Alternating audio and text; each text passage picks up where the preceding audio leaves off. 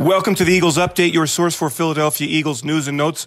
I'm Eagles insider Dave Spadaro at Lincoln Financial Field. The Eagles in the meat of their offseason, now really looking ahead to the 2021 season.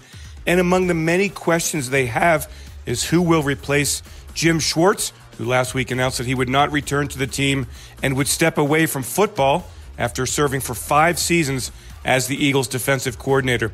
The defense sending 2 players to the Pro Bowl in 2020, and Brandon Graham, and tackle Fletcher Cox still has a lot of needs, as Eagles radio analyst and Hall of Fame wide receiver Mike Quick explains.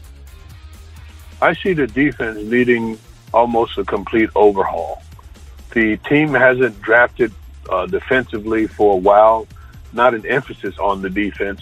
And I think that there needs to be that. There needs to be a real effort to bolster the defensive line, because that's where it all begins, and pass rushers.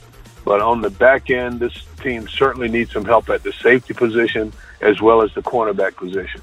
I know that linebacker is not a big thing for them, and I do believe that you can find serviceable linebackers that can get it done. I think Alex Singleton is a really good fit going forward.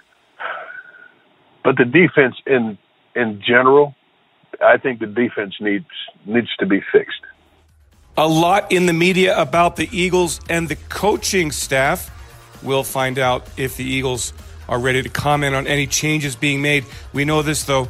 Schwartz is out as defensive coordinator, and the Eagles looking for an upgrade in that department, along with, as Quick says, potentially a lot of changes. Thanks for joining me on this Eagles Update. I'm Eagles insider Dave Spadaro. Have yourselves a great Eagles day, and as always, fly, Eagles, fly.